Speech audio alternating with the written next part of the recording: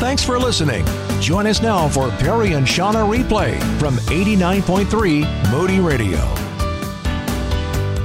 We have Jessica Johns in studio with us this morning. She is a wife and a mom to 3 boys. Her background is in elementary education. Her passion is decreasing poverty in West Michigan by connecting donated resources to organizations doing the work to create a sustainable future for us all.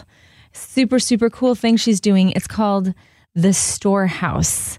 And we want to know, Jessica, what is the Storehouse? Why don't you start with that? Give us a description, explanation of what the Storehouse is, and then where that came from. Like, where did God plant that seed in your heart for the Storehouse? Absolutely. Thank you.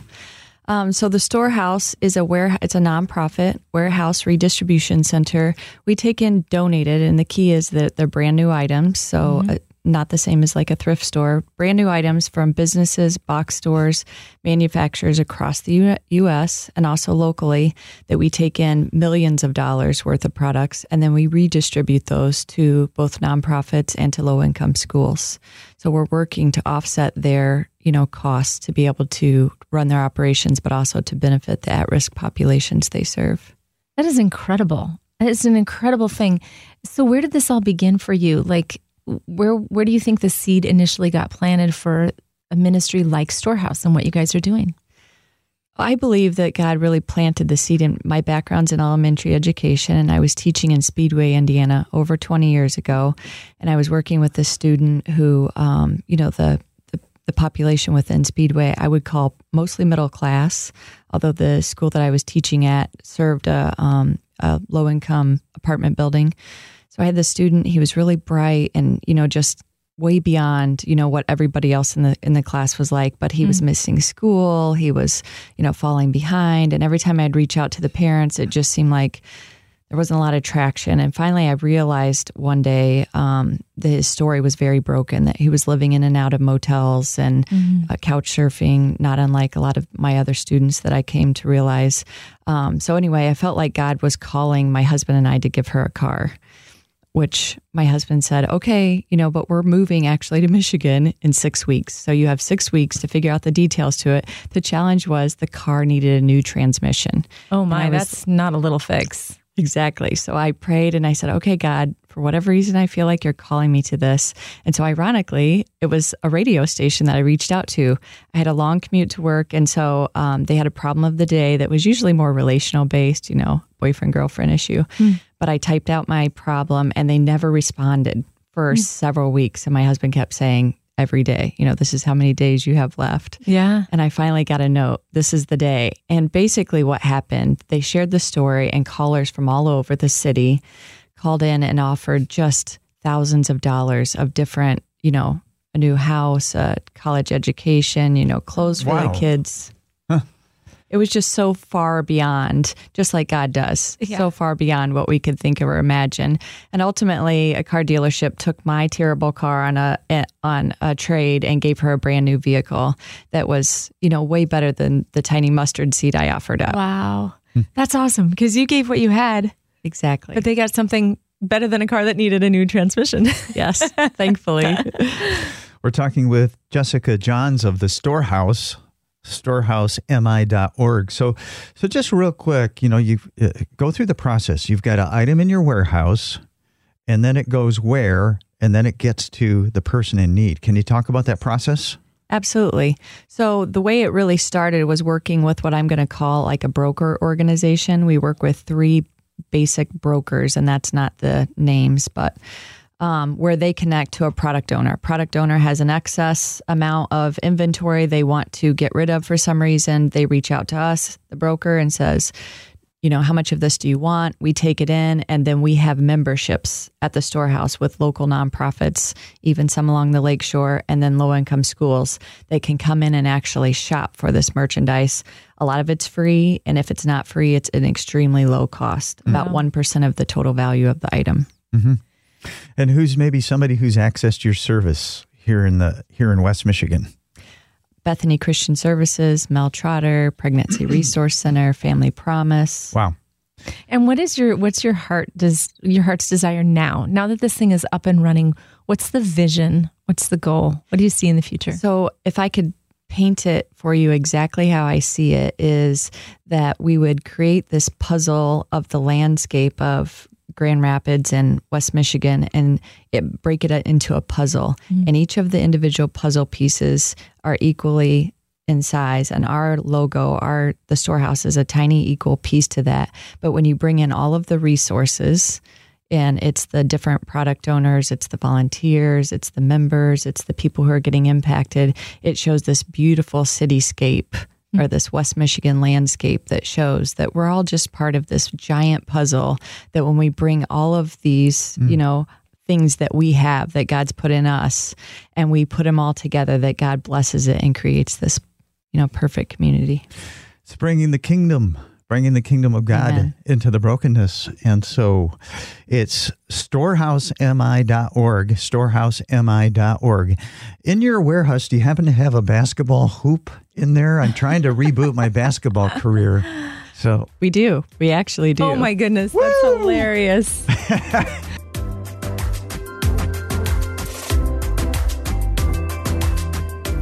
I'd love to hear a little bit of an illustration of how this works. Why don't we start with how product gets to you? Because it seems strange that somebody would have brand new product that they don't have a use for. How does it end up at the storehouse? Can you tell me a story of what that looks like? Absolutely.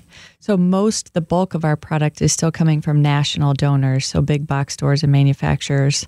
But we do have some that comes locally. And one of the stories I'd like to highlight, one of the local headquartered bigger businesses had actually reached out and donated a pallet of tennis shoes to Bethany Christian Services. The group home that they sent it to had about 100 students at it, 100 children, and not wanting to turn down a possible donor, they took the product in and ended up, it was all the same size tennis shoe, a red size 8 tennis shoe. They had 3 kids who could wear that red, or 3 kids who could fit a size 8, but only one that really wanted the red tennis shoe. So it ended up being something that, while they really appreciated it, it probably could have landed in a spot like the storehouse to really bless multiple organizations who needed that exact one pair. That's really cool, because you're not just distributing to one place. You can, you don't have to send 299 of the leftover red tennis shoes in a size 8 to one place. Exactly. You can find where it needs to go. So tell me a story of what it looks like on the receiving end. Where's an organization or a people group came across a resource that you had, what they needed? So our ultimate goal is to match our resources perfectly. So really to work with our organizations and the schools to say, what is it that you really need, and can we source that for you? And so as we're doing that right now, it's very manual. People call in or send emails, and one of the organizations reached out, and we like to tell big stories, but some of these really smaller stories really are very impactful. And so one of the organizations had reached out and said, oh my goodness, we're going to be receiving 100 refugee families tomorrow. We're going to house them all together. It's going to be women and children, and we really just need pajamas and earplugs. And we just so happened to have gotten a whole surplus of those in the day before, and we were like, who's going to need all of these items, especially the earplugs? So it kind of just shows how God shows up with just those small needs and just the right time. That is awesome. That is such a God story. yeah, so I know, your heart is to really, in a real life way, share God's love, and let people feel God's love through this whole process, and people who need, getting these items and feeling God's love through it. How does that happen? I'm sure you want that this is being given in the name of Jesus. I'm glad that you asked that, because to me, the way that I encountered Jesus was him physically providing for me as a kid. I grew up without a lot of material resources, and I felt like the God that I grew up knowing was one that met me along the way. And so we talk about that a lot with our members, and how we believe through faith that when they need something, that God will provide it. And that's the way that we connect Jesus back to them. Jessica, a few minutes ago, you were sharing with us how God kind of planted this seed in your heart. We all want to believe that when that happens, a year later, you're just telling the story of, everything's just flying and going like gangbusters. But that's not your story. There was a season of waiting. Can you tell us about that? Paint the picture for us of, God laid this on your heart, and then what? Yes, thank you. So actually, the storehouse kind of started as a small mustard seed of our church was involved with a local food bank, and at Christmas time we wanted to do something, and they had said, well, really what was most needed was hygiene. So we had asked the church congregants to donate products, and that ended up evolving into a hygiene type pantry. And about a year into that, I felt like God gave me a dream that He was going to expand that and do something much bigger. But I honestly didn't know what that was. I talked to my pastor about it, not even knowing if he really believe in dreams from God. And so anyway, he said, yes, I feel like that was from God. And if you can come up with what you think this should be, there's a whole west third of our building that we could give you space for. Wow. Yes. So that took 6 years. And honestly, we had different people who came on and off of our research team and investigating different opportunities. And I honestly was ready to give up. So 6 years of just trying to figure out what the thing is? Exactly. Yeah. So whether or not we should just merge with another nonprofit, whether we should do, things that were already being done in the community, we really had no idea. We knew that we really thought we were called to looking for these resources. We found that most nonprofits were also looking for these hygiene-related products. Mm-hmm. And so that was really on my heart. In my personal life, my husband and I were feeling called to give a car to a family that had nothing to do with my church, nothing to do with what I felt God was calling me to from a Christian perspective. Mm-hmm. But to me, where God keeps meeting me throughout my life is these acts of obedience. And so it was an act of obedience that wasn't directly related to what God really wanted to do, but doing that, just a few days later, I received a call from an organization outside of the state of Michigan who was looking to get involved with our church that turned into an opportunity for us to start the storehouse. And so you would have never put all those dots together to make it happen the way it did. But to me, it was just all related back to acts of obedience. So did you ever feel like giving in those 6 years? How many times did you feel like giving up? Sometimes monthly. Yeah. Sometimes every time a new person who came onto the committee would ask a question that we'd already answered, it felt like we were kind of starting from ground zero and was quite frustrating at times. Yeah. Tell us again, just real briefly, what the storehouse is so we can lock that into people's minds right now. Yeah, so the storehouse is a warehouse redistribution center that takes in donated products from businesses and box stores across the U.S., and then we redistribute those locally, benefiting nonprofits and low-income schools. So it's storehousemi.org, storehousemi.org. Yeah, I just have one other question for you, and it's kind of unrelated. So if you don't have an answer, that's totally fine. But I'm just wondering, do you ever get resources, or do you ever have a need, but you don't have the resource? And Absolutely. How do you handle that? That's a really great question. So we right now are manually tracking all of the items that our businesses, our nonprofits and schools are requesting. We actually pray about that. We literally go and just say, God, you know what? If this is a resource that you're calling us to be able to provide, please provide it. And lots of times God answers, but there's sometimes that God doesn't. So just leave it in His hands in prayer. Exactly. So somebody listening right now, God has put a dream in their heart for His kingdom. It's not a selfish thing. It's a way of bringing the kingdom to the world, and they're just discouraged. What can you say to them? I would say take it to God. It's really, I think when we carry that burden of feeling like we have to create or do something, that's a burden that we're not to carry. I feel like when it's of God and you keep saying, taking the next right step, really it's just one step at a time. Mm-hmm. And I think sometimes we get into this mindset of we have to run this race. We have to run, and accomplish. Mm-hmm. And really, that's not how God calls us to do it. That's causes too much burden for us to carry. Yeah. Well, if you know somebody who has a need, or if you know somebody who has a resource, would you please check out Storehouse of Michigan? It's storehousemi.org. Storehousemi.org.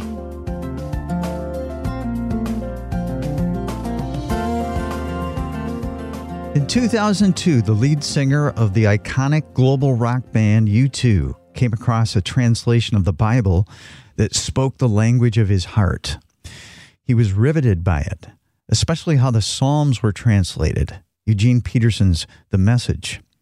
And Bono, that lead singer of U2, reached out to Eugene to express his thanks in 2002. And eventually, these two guys would meet up in a cabin in the woods of Montana. Mr. Peterson, Eugene, my name is Bono. I'm the singer with the group U2 and wanted to sort of video message you my thanks and our thanks and the band for this remarkable work you've done. There's been some great translations, some very literary translations, but no translation that I've read that speaks to me in my own language. So I want to thank you for that. Take a rest now, won't you? Bye. I never heard of Bono before. And then one of my students showed up in class with a copy of the Rolling Stones. Rolling Stones? And in it there was an interview with Bono in which he talked about me and the message. And he used some, slangy language about who I was. And I said, "Who's Bono?" And they were dumbfounded. I'd never heard of Bono. But that's not the circle that I really travel in very much. So that's how I first heard about him. I was 12 years old when I discovered the Psalms. I picked up the Bible and I started reading. And somebody had told me that the Psalms were important, so I started with the Psalms. And I was totally confused because I grew up in a culture where every word in the Bible was the Word of God, literally. Don't mess around with it. It's just, that's the way it is. And I was starting to read that he keeps my tears in this bottle, shields, javelins, rock. God is our rock. Come on. After about 2 or 3 weeks of this, I was just confused, and I thought, I'm missing something. I'd never heard the word metaphor before, but I learned what a metaphor was, not by knowing the name, but by just observing what's going on in the Psalms. So I think the Psalms are important because they, for some people like me at 12 years old, they showed me that imagination was a way to get inside the truth. I remember the Psalms from the little Church of Ireland church as a child going. I remember thinking, they have this rawness, the brutal honesty of whether it's David or not, it doesn't matter. The psalmist is brutally honest about the explosive joy that he's feeling and the deep sorrow or confusion. And it's that sets the Psalms apart for me. And I often think, well, why isn't church music more like that? I waited and waited and waited for God. At last, he looked, finally he listened, and he lifted me out of the ditch. And he pulled me from deep mud. He stood me up on a solid rock to make sure that I wouldn't slip. He taught me how to sing the latest God song. I will sing a new song. I will sing a new song. I got started with this translating the Psalms by translating a psalm for just a single person, to try to get them to realize that praying wasn't being nice before God. I would translate a psalm that I thought fit them. And the psalms are not pretty. They're not nice. And I would ask them, just pray this psalm using my translation. I think I'm doing it about as close to the Hebrew as I can get it. But it's not smooth. It's not nice. It's not pretty. But it's honest. And I think we're trying for honesty, which is very, very hard in our culture. I'm talking about dishonesty.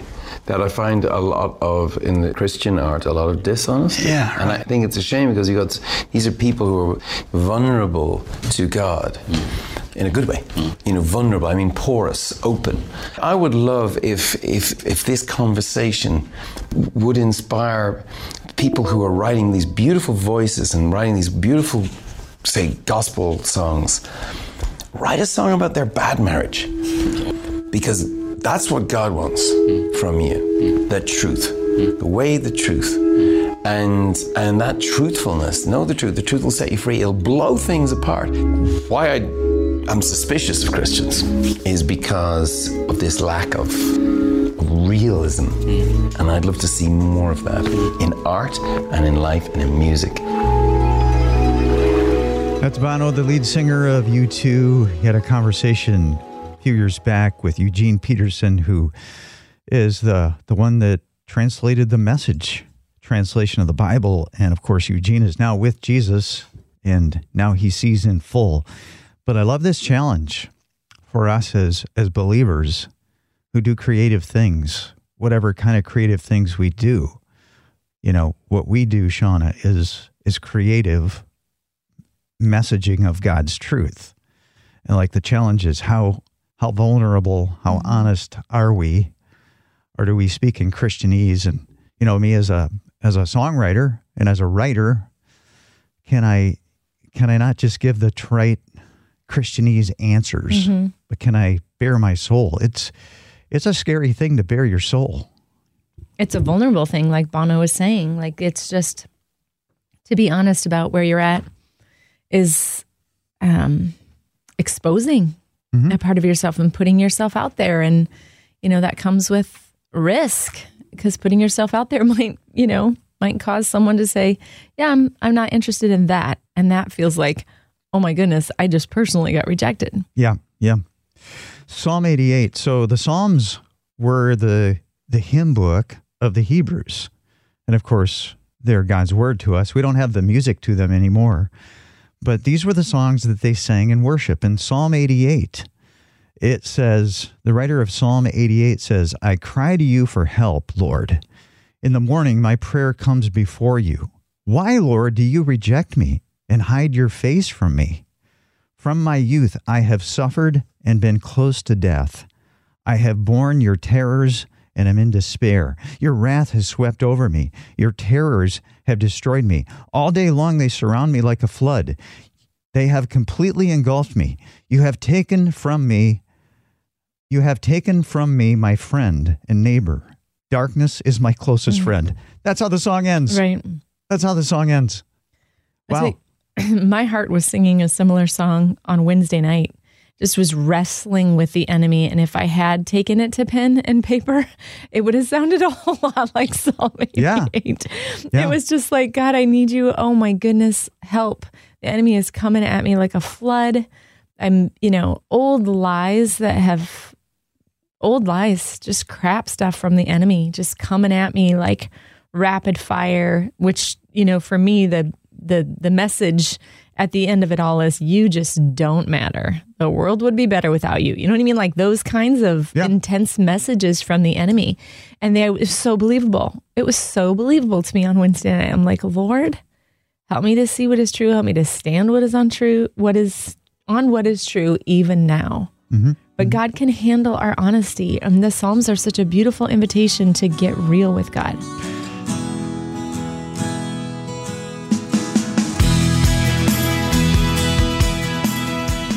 We're setting our hearts on what we're grateful for all month long. There's a challenge out there. It's called Gratitude is Greater Than Grumbling. It's whenever you start to complain, you just stop yourself and then use that as a trigger to actually give thanks to God instead. Think about what you're genuinely grateful for and have a conversation with God about that instead of grumbling and complaining. And one of the things I am so grateful for is the gift of hospitality. Like, other people have extended hospitality to me in such a way that they've created space for me to just be. And it's actually been life transforming. And I think so often hospitality kind of gets a bad rap because we think the house has to be clean, the laundry has to be put away, everything has to be perfect. It has to be a fancy meal that has all the colors of all the vegetables and all the things, right? But that's not what hospitality is. Hospitality is just creating space for another person, an easy, comfortable space that you can both enjoy together. My daughter did she's brilliant. Her end of the year for her master's thesis project was a podcast. So instead of writing 20 pages of something, she grabbed a microphone and interviewed some really smart people on this subject of hospitality. And the definition that she shared of hospitality is creating space where there is no shame for the guest or for the host. No shame. Just come on in. Let's be. That's exactly what Jesus did. Yeah. He loved to hang out with sinners and have dinner with sinners. And sinners felt his love and came into his family in that way. Yeah, they felt his hospitality. When Dan and I first got married, he had really good friends when we met that invited us over to dinner with them on Tuesday night. So we were just dating, young couple, and this is a family that was kind of farther ahead in the seasons of life. Steve and Linda are their names. And at that time, their oldest child, their son, was in high school, and they had a daughter in middle school and then a son in elementary school. And every Tuesday we went to their house for tacos. And it was tacos every Tuesday. It was the same menu. It wasn't anything flashy or fancy. Her tacos were amazing, by the way. But the meal was simple. But the opportunity was just come sit at our table and be a part of the family. That's really what it was. And as part of the family, and especially I think because it was a regular rhythm, we got to see all kinds of behind the curtains kind of things unfold with their family, when they had to have a conversation with their son about something that had happened as a teenager, and we were present for that conversation. It was a family thing, or, their son needed help with homework, or their daughter, there was drama with the 13-year-old girls at school, or whatever. Like, we were right there at the heart of it. And we got to just watch them love on their kids and parent their kids in such a godly way. How much of that did you actually absorb and find yourself using with your kids? Oh, so much of that. Yeah, I know there's, what would Jesus do? I have often asked myself, what would Linda do? Because she's been a living example to me of the God that I love. And she's challenged me too at times. We actually have been best friends now for, almost 30 years. She was my personal attendant at my wedding. She was there when my babies were born. She came out to visit and helped me. And when I'm at my lowest, I'll pick up the phone and call Linda. And it all stemmed from just this super, super simple invitation to come and sit and have tacos at their house on Tuesday nights.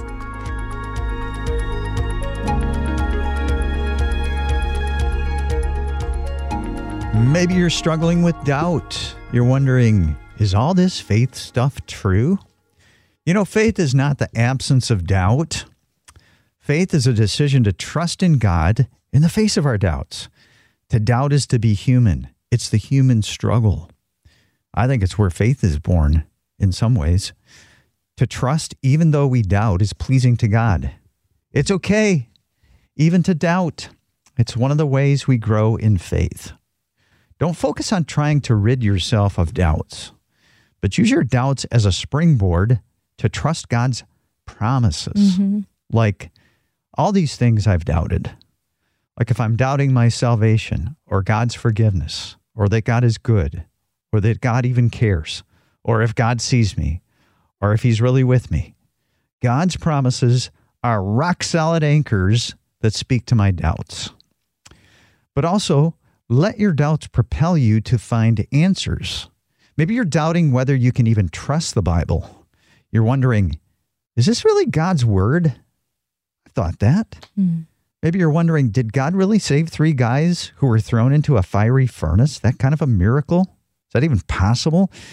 Is there really an afterlife, a heaven, a paradise, a new heavens, a new earth? Or did Jesus really raise his friend Lazarus from the dead? Or did his own resurrection really happen?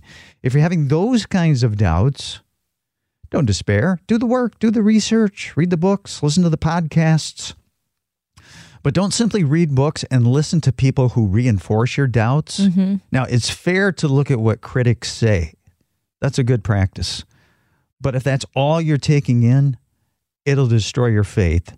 I've seen it happen. 2 different examples. One is a friend of my son's who just started drinking the poison Kool-Aid of what critics were saying about our faith. And that's all he drank. And he lost his faith. He renounced his faith. My son, on the other hand, Taylor, lots of doubts during college about whether this is true, this Jesus stuff is true. And he just threw himself into his doubts and into Jesus. And he is such a robust believer in Jesus now because of that, and he can help people. He's so good at talking with atheists. Wow. And really understanding where they're coming from and getting to their emotions. It's so good.